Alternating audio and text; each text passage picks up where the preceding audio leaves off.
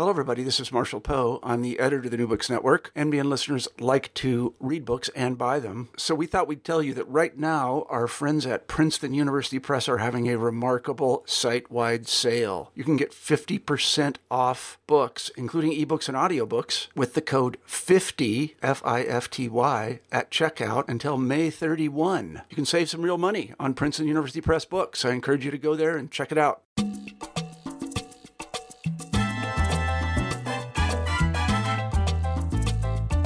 Hello and welcome back to New Books in Latino Studies. I'm David James Gonzalez, the producer and host of today's podcast, and I'm pleased to have Stephanie Elizondo Grist with me to discuss her book, All the Agents and Saints, Dispatches from the U.S. Borderlands, published by the University of North Carolina Press in 2017. Stephanie is Associate Professor of Creative Nonfiction at the University of North Carolina at Chapel Hill. She is also the award-winning author of 5 books, including Around the Block, My Life in Moscow, Beijing, and Havana, published in 2004, 100 Places Every Woman Should Go, published in 2007, and Mexican Enough, My Life Between the Borderlands, published in 2008. Hello, Stephanie, and welcome to New Books in Latino Studies. Hola, everybody. Great. Well, I was hoping you wouldn't mind taking just a couple minutes to share with our audience a few things about your past, both personal and professional. Oh, all right. Well, the most important thing to know about me is I'm from Corpus Christi, Texas. And that's quite important because I grew up 150 miles from the Mexican border. And we spent quite a lot of time going across the border when I was a child. That was our favorite way to spend a Sunday. And also it's relevant that my life growing up wanted to get out of the South Texas-Mexico borderlands. In my mind at that time, I thought it was tremendously boring, and I had wanderlust raging through my veins. I just wanted to travel far and wide. And when I was in high school, I was lucky enough to go to a journalism convention in Washington, D.C., and the keynote address, opening night, was given by this rock star foreign correspondent who told the most amazing stories I'd ever heard of riots and revolution and coup d'etat. And when he was done with this oratory, over the course of which I decided I wanted to be him when I grew up, I asked him for advice on what to do. And he looked at me and he said, learn Russian.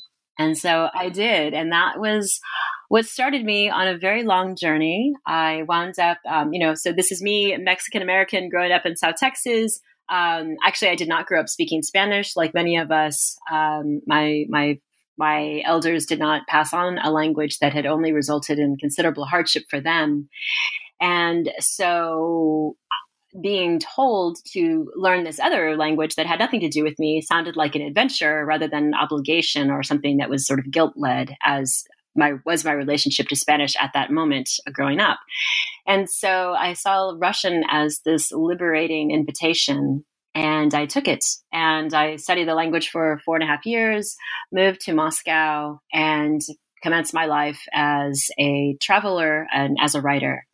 And so wound up spending several years living, working, traveling throughout the communist bloc. I lived in Moscow, I lived in Beijing, I lived in Havana. But every time I would be out on the street and meet someone new, encounter someone new, what I began to slowly realize over the course of the years that I was there was that I heard the same story again and again, which was of people telling me these quite remarkable stories about all of the struggles they had endured to maintain their cultural ties in the face of totalitarianism. When I was in Latvia, I met, Lithuania, I met a gentleman who spent most of his 20s in the Gulag being tortured on a ritual basis because he refused to renounce Judaism. I encountered these really shocking stories and gradually began to realize that all of the people that I was meeting and enjoying spending time with had made sacrifices for their culture while I had totally abandoned mine and left it behind.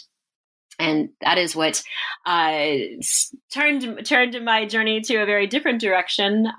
Initially, when I set off, I thought that I was going to be a foreign correspondent, and I actually planned to spend most of my life living overseas. But then I became very fascinated by Mexico and all that had been lost when my family migrated across the border. And that's what sent me to live in Mexico for a period. And at the end of my time in Mexico, I drew another realization, which was hard for me. I thought that moving there would turn me into the self-actualized Chicana, the Mexicana that I just knew was inside of me. But quickly realized that no, what binds a people is shared memory. What binds a people are their bedtime stories, their childhood poems, and their prayers. So that's what made me realize what I am is a member of La Frontera. I'm fronteriza. I hail from a people who walk between worlds. And so that is what sent me back to South Texas in 2007. And at that point, I had been trained as a journalist. I'd been working as a journalist for over a decade. And looking around with journalistic eyes, I realized that I was in quite an extraordinary place, and also a place really plagued with injustice. And my only response to that was to pull out a pad and a pen. So that is how this book came about, was just seeing all around me that essentially South Texas had become a graveyard for all of the people who did not make it in their journey migrating north.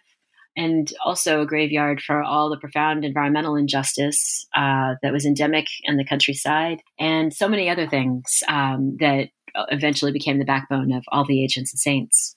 Right, and from you talking about your early experiences, that automatically has helped me to see in ways how this book comes together, because it's not just about the South Texas borderlands, that covers about half the book, but you also make to me, and I think to perhaps a lot of your readers, maybe a surprising connection to the New York, Canada borderlands.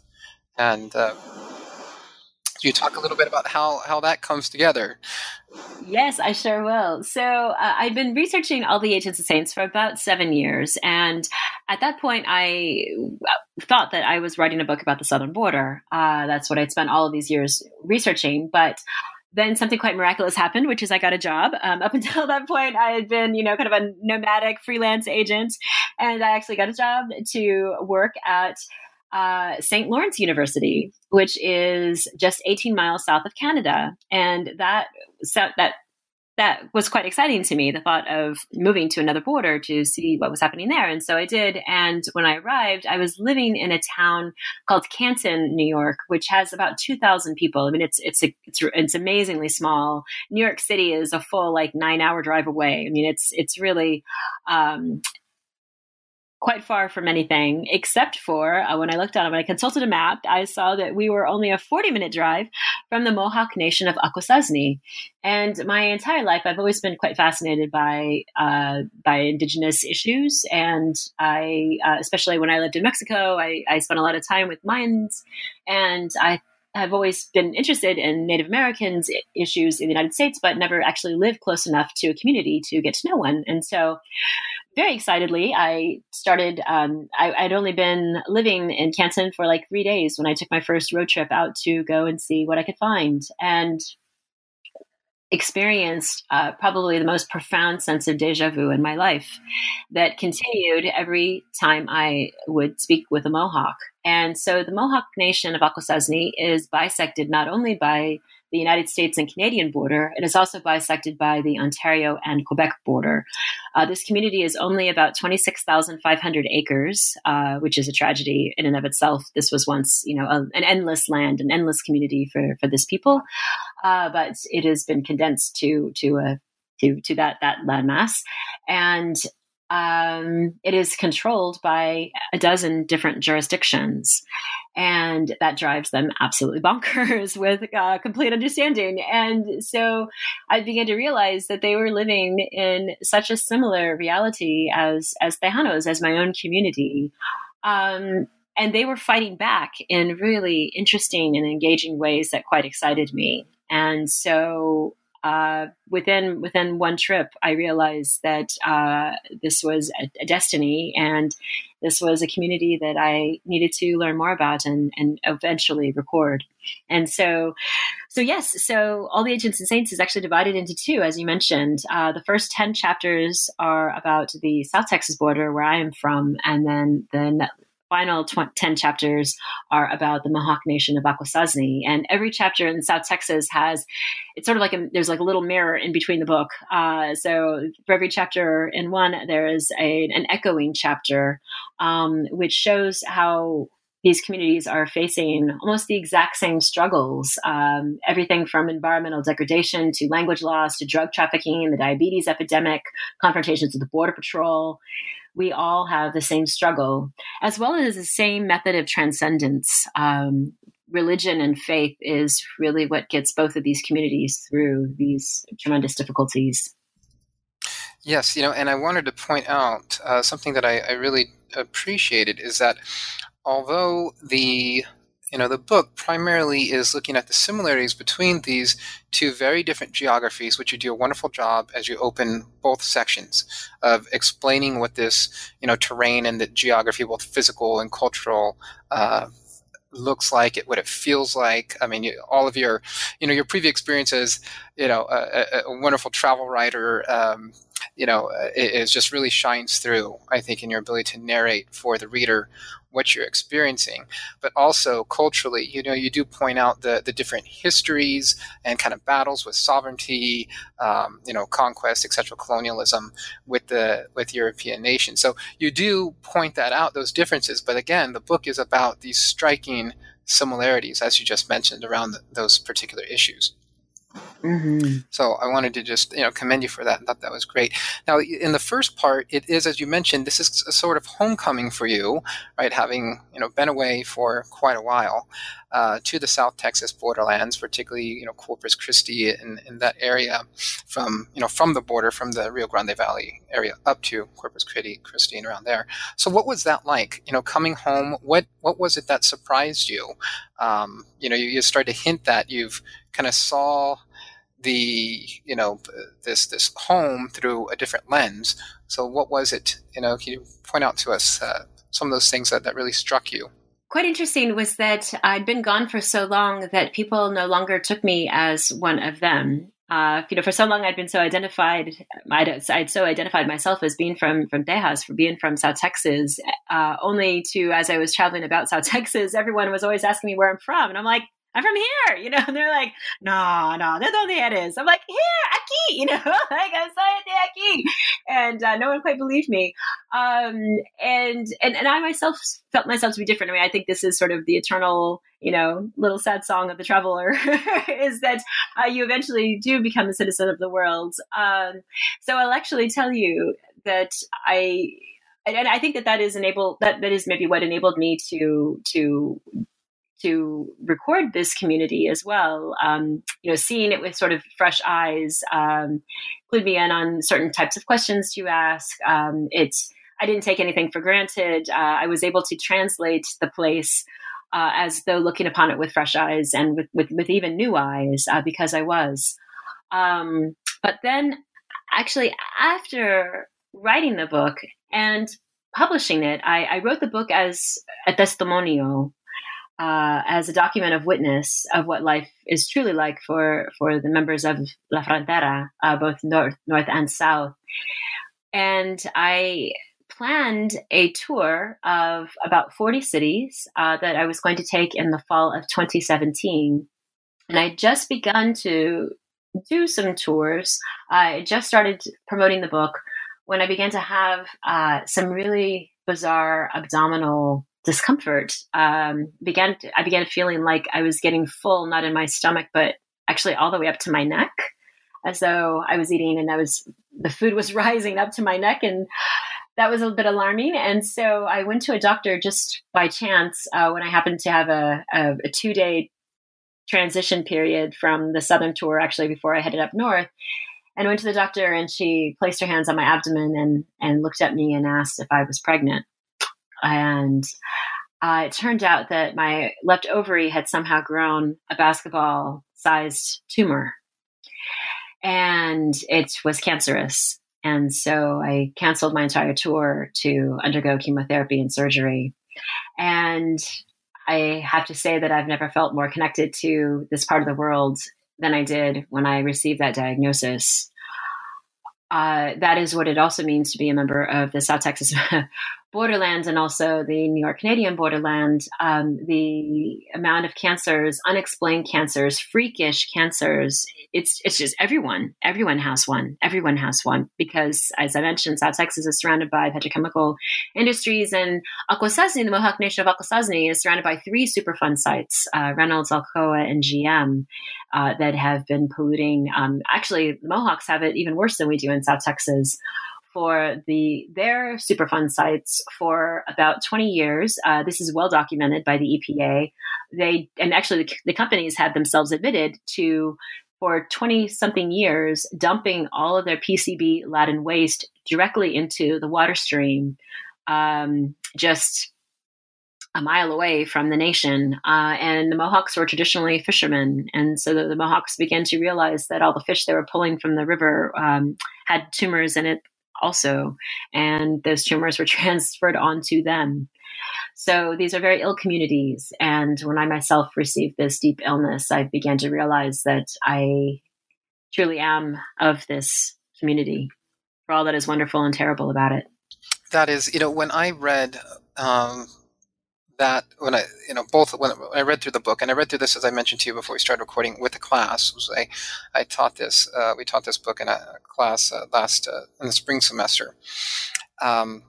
What struck me as I was reading about just what you're describing, the amount of environmental industrial pollution and waste that goes on in both of these borderland communities, and the resulting health consequences, just tragic, and truly, like an epidemic proportions.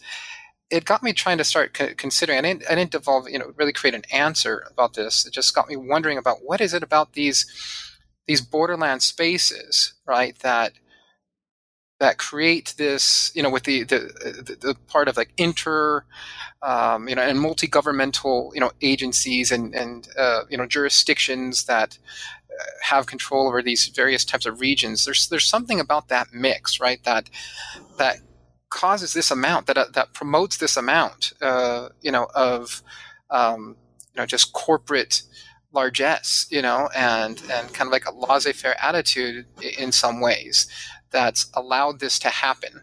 I don't know, and I'm really struggling to articulate what I've tried to think about. But as you've mentioned, there is this just striking and eerie, connection between the amount of industrial waste and environmental racism that is occurring in these two spaces, which I think you said they're about 2,000 miles apart. Is that right? Mm-hmm. Mm-hmm.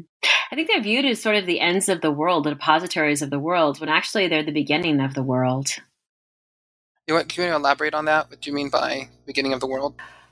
They're the frontier. They're the first face that you meet when you exit one nation and enter into another. And they, rather than sort of being best face forward, they end up being a place of, well, actually, I do feel that they are. I'm going to contradict myself. I think that these are thriving, vibrant, amazing communities that I love very dearly, and I think that anyone would benefit tremendously from spending time in them. They've profoundly enriched my life. But if one is driving through quickly and not actually taking a moment to stop and talk with people, which tends to be the case, they will. What you visually see are these toxic communities. That's the first thing you see when you enter my own community, Corpus Christi. You drive by 15 miles of these oil and gas refineries that are belching pollution into the sky. Before you even arrive to the Mohawk Nation of Akwesasne, you see these gargantuan industries that have actually, a couple of them have actually been abandoned, but they are still festering. Their legacy is still in the land. Right, and I get part of what you're saying here too is that these are communities and regions for the most part that are, out of the way. A lot of the communities that you actually go to and you visit, right, would be considered rural, right? You have to go a ways out of your way, right, to get to, particularly some of these, communities that have suffered the most the most type of extreme forms of industrial waste, right? Mm-hmm, mm-hmm. That actually reminds me of something that one of the Border Patrol agents I interview said, is that he is referring to Falfurrias, which is 90 miles north of the border. And he said, you feel like you're in the middle of nowhere out here, but actually you're in the middle of everywhere here. Because, there's so much that you cannot see in these regions as well. So, at any given point when you're anywhere within 100 miles of the U.S. border, you have no idea who is lurking behind the bush. I mean, the Zetas could be there, or someone who has actually far more common than seeing someone from the Zetas there would actually be, a child that is walked 30 miles to avoid a Border Patrol checkpoint and has also traveled across 2 different countries to try to have some semblance of stability in their life and safety from what they're trying to escape from Central America. Anyway, so yes, so these are I see these as frontier lands and very much in the middle of everywhere. Yeah, that's a very I think insightful comment and interesting kind of seemingly contradiction, right? Where they are so central, right, as borderlands and pathways, between nations, communities, industries, etc. Both areas are incredibly rich, right, with natural resources that have, for decades and hundreds of years, even, right, been, just mined, and pillaged. But also, I think that the comment you make that, there is I think the reason why the borderlands is such an appropriate phrase here, because it seems so much more to me expansive than just a line in the sand. So much in the media talks about the border, right? But the reach of the border, which is really what the borderlands, that concept and that term gets at, discusses and it kind of expands upon what you're referring to there, just is how far, right, the border extends from that line in the sand, whether it's a migrant that has to go far out of their way, right, to avoid certain checkpoints, or, somehow growing up in a community that's 100 or 150 miles away from the border, yet you see very clearly and feels very much like you're still on the border. That kind of struck me. I grew up mostly in Southern California. Well, not mostly, all in Southern California, and primarily in San Diego. But the last 7 years, so I was very close to the border. I lived in a suburb called Chula Vista, which is only about 10 minutes away from the U.S.-Mexico border in San Isidro. And so growing up there, it was very visible. I mean, the most striking image to me that reminded me that I lived in a borderland, if you will, or right on the border, was those signs that you don't really see anymore, because I think there's only one still surviving. Those yellow, kind of warning signs that depicted a family running across the freeway. That for me would always strike me when we'd drive south. Or sometimes you would see it in my childhood if we drove north, even as far up as Oceanside. You could see these signs, right, that would warn you that people could be crossing the freeway. When I moved to Los Angeles, the striking thing is there was no more of those signs, and Los Angeles was, is, I don't know, a couple 100 miles away from, the border. But it still felt so much like I was living in San Diego, in that I was still surrounded by, right, this mixture of culture. You could visibly see, recent immigrants from not, of course, only Mexico, but Central America, particularly Guatemala, El Salvador, right? So and that got me in the mindset of what I think your book does a good job of really depicting. Even though I don't think you, in certain parts, goes explicitly into stating this, but that reach and that extension of the border, right? In that you see, that one doesn't just see, but you experience it, right? As you said, so much of this is about shared experience. That is something that I think that's part of that shared experience of living in a borderlands, regardless of how close you are to that actual line, right? You can be hundreds of miles away, and still, right, that experience, it's you see it, you feel it, you see it represented, in people, in culture, in debates, in issues, right, in politics, etc. Again, I'm thinking about the similarities that you pull. We've touched on some of them. There's the industrial pollution. There is the lack of what you talk of in a great deal, the lack of economic options for both populations, right? There are certain industries on the Canada, U.S. Borderlands. You have a casino industry that's kind of one of the few options, right? You have and various things, right? So there are very limited options economically. But what I appreciate, this book isn't just kind of like a detail of all these problems, but each chapter focuses, I believe if I'm recalling right, on, a person that lives in one of these borderlands, an activist or, an artist, or it's an everyday person that's responding to what it's like to live in the borderlands. You, I think, collectively refer to this as like the mode of transcendence, and you referred to this earlier as how you saw strikingly that it's religion and faith that people brought together to transcend kind of this region and these troubles and these hardships. Is there an example or two that comes to your mind? I know the whole book is just full of them. It's probably hard to pick them, but that can really highlight the type of people and the type of things that they're engaged in to transcend. Yes. Thank you. The book actually opens up with one of these experiences. I went to a dinner party at the home of a legend in South Texas, actually a legend in the world, a painter, our most famous Chicana painter and most renowned Chicana painter, Santa Barraza, I'm very lucky to call a very dear friend of mine. And we went to her home and just having a very normal conversation. And out of nowhere, she's like, "Oh, you should go see the talking tree." And I'm like, "Excuse me?" Like she's like, and just very casually, she's like, "Oh yeah, there's a tree in Concepcion and it talks, and it heals." And then she tells me about her sister who had a stroke and she got leaves from this healing talking tree in Concepcion, which is a town of like 20 people in a little ranchito area. And she dipped them into this oil and she rubbed them on her sister's body, and then suddenly her sister was healed and was moving her arms and her legs again. And so a friend and I looked at one another and we're like, all right, I guess we have a road trip ahead of us. So we set off for Concepcion, and we met this lovely woman who planted this tree with a lot of love and deliberation, and it grew up. And she talked to it all along, and then one day it began talking back to her, and people came from all around. The tree is surrounded by a chain link fence that is woven with rosaries from travelers that come from 1,000 miles away to visit this very famous now healing tree. And I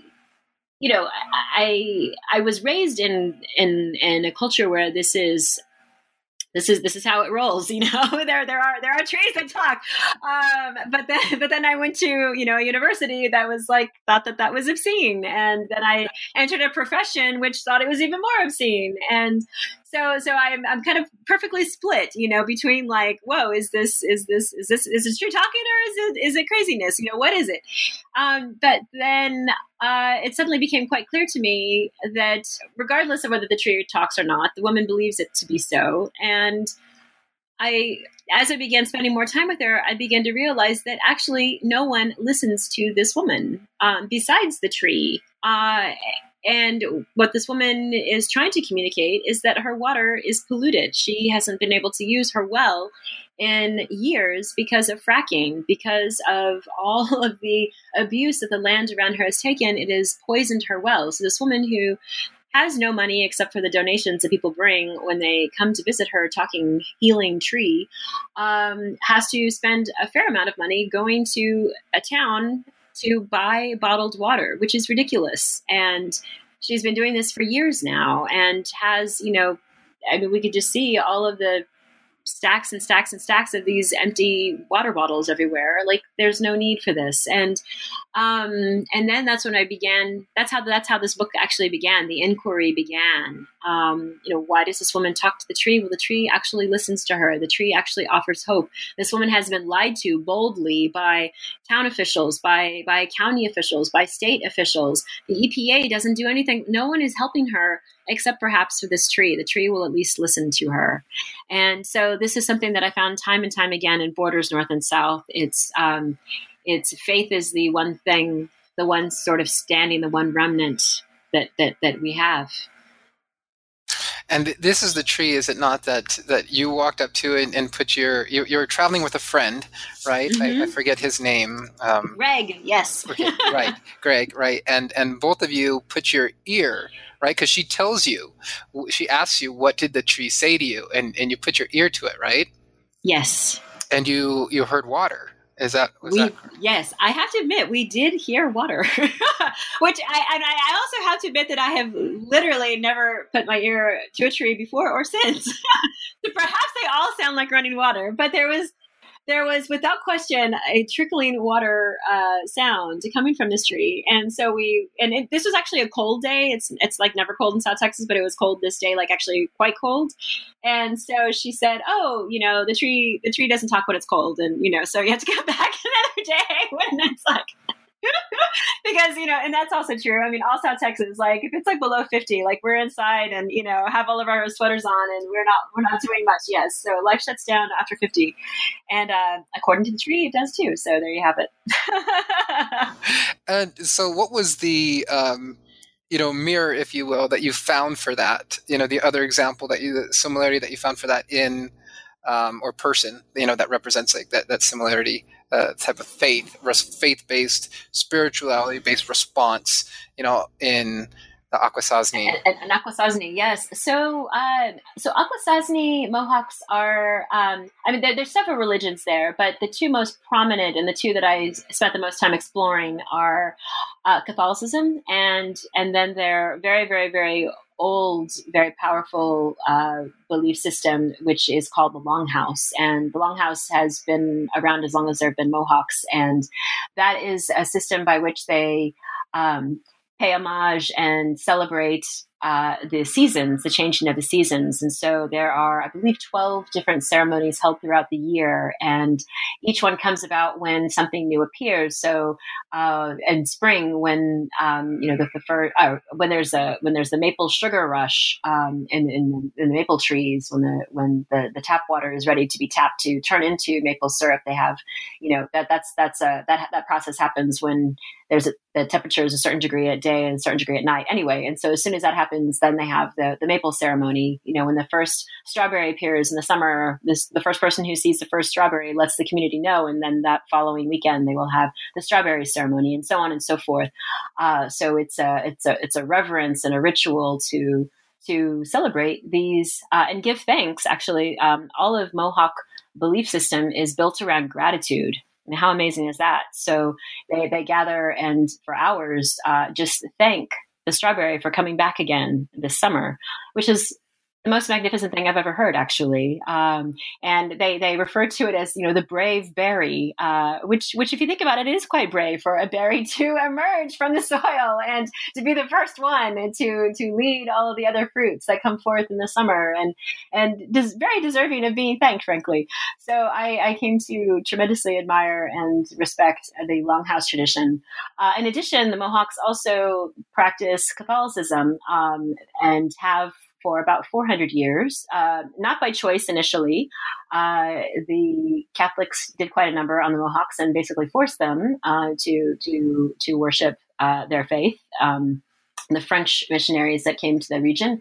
And something quite interesting that fascinated me happened in the mid-1600s, which is a young woman who was born of an Algonquin mother and a Mohawk chief father, and actually lost both of her parents to smallpox. And she herself got smallpox, but managed just barely to survive, although she was half blind and very stunted growth. She became quite fascinated by these French friars and became quite fascinated by this concept of this Christian belief of Jesus and God. And left the Longhouse belief system and kind of became a very prominent student of these friars, who became quite fascinated with her in turn because she was so devout, and became quite fascinated by, at that time, this was back when Catholic priests would do some self-flagellation, and she did this with quite vigor. She would take she would take branches from trees, actually, and pummel herself to the point where she was bleeding. She would take thorns and roll around in them in her bed mat. She would take hot burning coal from a fire and stick them between her toes. She did these extremely damaging acts of penance, painful. I should not say damaging. Well, I mean, they damage her skin, and very painful acts of penance she would do. She took on this religion with such fervor, and unfortunately didn't live very long. She died when she was, I believe, I can't remember, 22, 23, quite young. And as she died, the priests were astonished and they've written extensively about this. They left very detailed records of this. They saw her face, which had been deeply scarred from smallpox. Suddenly, the scars were removed, and her face became beautiful, and this aura came over her, and they all felt it, and they all saw it, and they looked at one another and thought, "Oh my God, she's holy." And that was important for many things. I think prior to that, they didn't believe that an indigenous person could be holy, and they realized through Garalita Caquita that she could be. And then she became quite revered, and the priests began to pray to her, and so did the Mohawks that were feeling they wanted to celebrate Catholicism as well. And she became quite famous, quite renowned. And in fact, when I was living, and has for the past 400 years, and in fact, when I was living near the community, the Pope announced that she was going to be canonized a saint. She was in fact the very first Native American to be canonized a saint, the first Mohawk saint, Garalita Caquita. And so I was there. I actually went to the place where her bones are interred in Ganawaga, which is a sister Mohawk community to Akwesasne. It's actually located south of Montreal in Canada. And I was there the day that she was canonized, which was thrilling. And so there you also hear, similar stories that I grew up with, except instead of Garalita Caquita showing up in a tortilla, as she is prone to do in South Texas, there she shows up in your dumplings when you are making flowers. So it's I love this about these cultures. It's vibrant and amazing, actually. And you write about a very it's the story's a bit different, but it's a direct corollary through this concept of kind of sainthood and each region having their own saint in South Texas, right, with Julia Navarrete Guerrero, right, and herself has kind of become the and is also going through the process of becoming a saint, sainthood, yes. Right? Yes, she is. Stages, she's second or third stage so far, right? Something. Yes, she just needs to. Yes, her miracles need to be better documented. It is quite a challenge. They're quite a stickler for it. Yes, she needs just a bit firmer documentation, and then she'll be ready to go. Yes. Well, thank you for sharing those examples. And there's so much and it really is that, these narratives of these people that are, as you mentioned, transcending the struggle of living in the borderlands and are insistent about being there, right? About staying there. This is their place, right? Whether you're Tejano or Tejana, or, you're from, the Akwesasne nation or a number of the other indigenous cultures that are around there. It's, there is no choice, right? They have no desire to flee. That's obviously an option, but the ones that you focus on are those that are staying there and trying to and are doing something about it, right? They are creating movements. You have movements in both of these areas to fight the industrial, and to document, the industrial pollution and to push local, state, and federal government to do something, right? Absolutely, absolutely, and certainly the activists in South Texas are doing, I think, an admirable job with the total tragedy now of all the refugees fleeing Central America. Yeah, absolutely. Some of the other chapters that struck me are the I think there's one in particular in about the wall in the first half of the book that talks about an alternative way, right? How do you engage with the wall if it's not political? And you focus a lot on local artists, right, and how they are transcending the border and trying to connect communities through art. I thought that was a very beautiful chapter, is one that my students particularly really loved. And you gave us tons of ideas. We've spent, I think, 2 class periods just searching the web, following some of the websites and the artists that you pointed out to see how fantastic. Yeah. Yes. A great resource for that is actually Stephen Falk's website. So Stephen Falk he's German. So he experienced the fall of the Berlin Wall at a very formative stage in his life. And his goal is to document all of the artists of the borderlands, of the southern border. And so he has spent several years doing that and has a fantastic website full of these beautiful, beautiful images of the artist in their studio or the artist with their performance art. And it's whenever you need a pickup when things are really tragic in the border, whenever you hear sad news, it's helpful to look at this art or look at the art of Santa Barraza and see that these remain places of tremendous creativity and vigor and energy and hope also. Right. And that's another great, I think, point that you bring up it's a similarity and difference of the book. In between the two spaces that, on the southern border, you have this wall, right? In the northern border, you don't have, a wall like this. You do have checkpoints. But it's more of what I'm referring to is what the border represents, and that for Tejanos, and I think broadly throughout the Southwest, for those of ethnic Mexican ancestry, it creates, as you point out, more of a kind of like a psychic or emotional obstruction or block, right? That limits the connectivity between, the borderland, the whole region, between the connections between people across the border. I mean, you've pointed to your own experience, which in many ways mirrored mine, and where your parents didn't teach you, right, Spanish, as very much because of how, what they had experienced and how they were treated, right? So there's this rupture, cultural rupture, and in many ways mental rupture that is primarily perhaps the way that it's experienced in the Southwest borderlands. You point out, though, in the North, in the New York, Canada, U.S., Canada borderlands, it's more really a physical obstruction that, challenges and limits sovereignty. And there is that distinction between the two places. I mean, there are activists and scholars, right, that talk about sovereignty in the Southwest and those borderlands, but it's not quite the same, right? It's really, really substantively different. Yes. Yeah. So for Tejanos, I feel like even though we have an exceptional culture ourselves, we have a world-class food, I must say. There is no food better than Tex-Mex. I don't care what you California people think, but ours is superior. So we have our Tex-Mex food. I mean, we have a goddess. We have, Selena. We have everything we need. We are a legit culture, but we still, for whatever reason, don't feel that we are like self-actualized until we spend time in Mexico. And the tragedy of one of the many, many tragedies of the border and the border wall and the borderlands is that we're afraid of Mexico.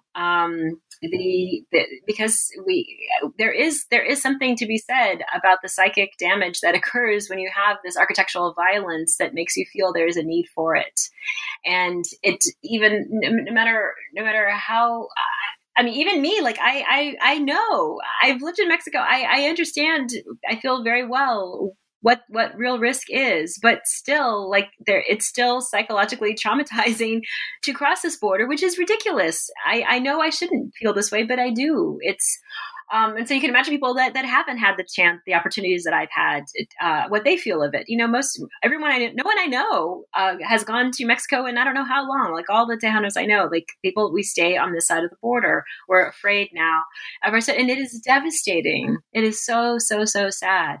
And so that is a remarkably different situation in the Mohawks. Actually, couldn't be more different. So for the Mohawks, there is no better place to know what it means to be a Mohawk than the Mohawk Nation itself. So and they actually don't want to leave their nation, many of them, because they feel as soon as they leave their nation, they get harassed. And they do. They actually use the words of trauma and PTSD when referring to the checkpoints that are continuously cropping up throughout, just immediately, as soon as you leave the nation, it's very likely that you could come upon a checkpoint. And the Border Patrol they're really tough on Mohawks. And they, every Mohawk, there is no Mohawk that hasn't had a pretty miserable experience of being questioned, of having to get out of their car, of having their entire car searched. And, and this often happens when it's like 10 degrees outside, so it's something to be pulled out of your car in the Mohawk Nation. It's a very, very cold, frigid place. And you are forced to watch as they terrorize your car, trying to find something there. What also happens that is awful is this actually was a major issue when I was living there. There's, rather than having a border wall, they have a border bridge, and the border bridge connects New York to, literally it goes from New York state to Cornwall Island, which is very much part of Akwesasne, and then it goes from Cornwall Island. That's one bridge, and then there's a second bridge that goes from Cornwall Island into Cornwall City, which is a city in Ontario, Canada, and then from there on you blaze forth into Canada. And so for many, many, many years, up until 2009, it was very easy to drive your car and go from New York to into the Mohawk Nation and out. And so people that lived on the Cornwall were just very easily able to leave the nation, come back into the nation just by hopping across the bridge. But then the Canadian Border Service Agency decided that they were going to arm their Border Patrol agents. And at that time, there was actually a checkpoint physically on Cornwall Island. And the Mohawks decided, no, we do not want Canadian officials to have guns. And so they surrounded the checkpoint and they refused to allow this to happen. And so what happened was Canada actually abandoned ship. They abandoned their checkpoint on Mohawk Nation and instead built it in Cornwall. But what that ended up doing was making every single Mohawk check in and check out of Canada anytime they wanted to leave Cornwall Island or visit Cornwall Island. And this added anywhere between 20 minutes and 2 to 3 hours to a day, which is, I can't even, there are no words strong enough to describe the fury that this that emanates from Mohawks in this daily insult to their sovereignty. And this is, we're talking about a trip that has to be made sometimes multiple times a day because there's very little on Cornwall. I mean, Cornwall Island is place of home and nation and culture and reverence and, so much, but no hospital, very few places of work, very few schools. Like it's, Mohawks who live on Cornwall Island have to leave it like at least once or twice a day to do anything. Besides, hang out with their family at home. Yes. And what I love about Mohawks and what I wish that Tejanos would do more of is Mohawks protest this absolutely every chance they get. They are constantly shutting down the bridge. They are constantly having these major strikes. They are constantly in a state of writing letters. They're constantly demanding meetings. They're constantly, with outsiders, they're living in a very active state of resistance. So one of my dreams with this book is I hope that one university out there will be intrigued enough by the conversations that this book holds within, enough to fund an encuentro of Tejanos and Mohawks. I think they could really learn a great deal from one another.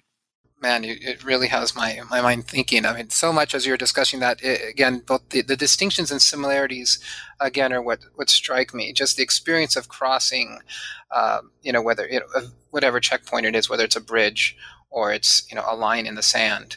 That experience of, I think earlier on in at one point in your book, I'm not sure if you were recalling this as your own experience or it was someone else's, but just how frequently, say 20 years ago, or so, those of us that were growing up, then that you could easily cross the border, and you did it all the time. Like when I was in San Diego, when we first moved to San Diego, we always, we went across the border a lot. But in the last 25 years, I haven't been back. I haven't gone. And as you said, no one, I can't say no one, but very few people that I know of close friends and relatives go across the border. Right. I mean, it is really that the way the border, at least on the southern side, has been militarized. I can understand, and I'm drawing a parallel between, in some ways, the trauma that's experienced. There's a trauma, in ways that's experienced, I think, along the southern borderlands that keeps us from doing that, right? Even though we know better, like you're saying, like you know better, I know better, like I know people, particularly more academics and researchers that are all the time going across, and they live binational lives, right, or transnational lives, but there is still a type of fear and trauma that can prevent that. So and then hearing you describe that on that. The northern border, I mean, having that, I can see how it enrages the Akwesasne in a different way, because, I mean, they literally have, treaties that they can point to, right? Which is something we lack, in the Southwest, right? There is no, I mean, except for unless you're like the Tohono O'odham, or right in Arizona, in like the Nogales area, right? Sonoran area that, they have something in some ways, like they can make those ancestral claims based as, an indigenous tribe that, those of us that have cultural connections can't, but anyways, just thank you for explaining that. And that's truly, there's so much that there's so many thoughts and, that this book brings up. You started to get to it, and I wanted to start to wrap things up, and I wanted to ask you, what is another hope? You kind of mentioned one hope you have, for, say a larger institution, that they could get, to promote kind of conversation between these two different groups that have such similar experiences. But what's another hope that you have for your readers as they take away from what I say is truly an experience? I mean, you do such a wonderful job of writing the book that it's, it's not just a bunch of accounts and kind of like data points. It has all that, but it does a great job of really helping us to experience, if we haven't experienced the southern border, to do that, and vice versa, if we haven't experienced the northern borderlands. You've given us a great way to do that. What's a hope that you have, and a takeaway for the readers that you hope that they're taking from this experience when they read the book? Yeah, I mean, the goal of the book was to write a testimonio for what life is actually like in these regions of the world, because we continuously have politicians telling us what it is like in these parts of the world. Politicians that have absolutely no concept of what it is like. They've maybe been there for 3 hours on a press trip once, some like little diplomatic trip once. That's it. And they are the ones that make all the policy and all the rules that govern the way that we live in this part of the world. So I wanted to have an honest document of, no, this is what is happening. And you talk about, sending all of these Border Patrol agents to protect us. What actually needs to happen is we need people to come in and clean the goddamn toxins that are in the earth. Like, that is what will protect us. It's, no one who lives in the borderlands is worried about, a migrant coming through. And it's like, maybe we're upset because, our fence will get knocked down. But that's kind of the extent of the fear. Yes, it's wanting to contribute, actually have like an avenue for these voices, which are never consulted. And these are the experts. These are the people that live there, that really truly know what life is like in this region. And I think it's time that we start actually listening to them. Thank you for that. That's great. Well, I want to give you also a chance to discuss what is it that you're doing now, working on now, whether it's another project or I presume you probably picked up the book tour that you had to put on pause. Yes. I can say that this book, I owe so much to this book, in addition to all the enlightenment that it brought me and the pride that it gave me for the region where I'm from, and the joy of experiencing another Frontera community at the Mohawk Nation of Akwesasne. In addition to all of those riches, it single-handedly cured me of cancer, or rather, I should say, resurrected me from chemotherapy is what it did. It was a profound resurrection. So I spent all of the fall, where I was originally planned to be on book tour. I spent all of the fall at UNC Cancer Center and undergoing treatment for chemo. And my very beloved university, Chapel Hill, gave me a second semester off to recover from the chemo. And one of the events that I had planned to do my book tour was actually located just about an hour away, Elon University in North Carolina. And so they said, hey, do you want to just see if you could come and talk to our students? They'd read the book and they wanted to have a visit. And I was bald, I was exhausted, I was emaciated, I was, really not well. This was in January of this year. And I thought, well, what the hell, just see what happens. And so I drove out there and was exhausted by the time I arrived. I could just barely set up in my hotel room. And I just thought, wow, this is probably not going to happen. And the professor visited me and she said, well, do you want to just come and say hello? You don't have to talk, at any point you can just sit down, or, we can end the students know what's happening. They just want to say hello to you. And so I thought, okay, I can maybe do that. So I went into the classroom. And there's just something about seeing 30 students with a copy of your book on their desk. It just kind of does something to you, I have to admit. And so I was it kind of perked me up in a pretty visceral way. And so I was like, oh, wait, I can actually talk to you all. And I was like, give me 10 minutes. And the 10 minutes turned to an hour. And that repeated itself again and again and again. I wound up doing the entire spring book tour because the book gave me the energy that I needed to make it happen, and the readers and the questions and the stories. It was the stories. The stories resurrected me, gave me a reason to recover at rapid speed pace and a joy and an honor with which to do it. That's wonderful to hear. Both that the project has, provided that motivating force, but again, just that your recovery has gone well. I mean, what a tremendous blessing,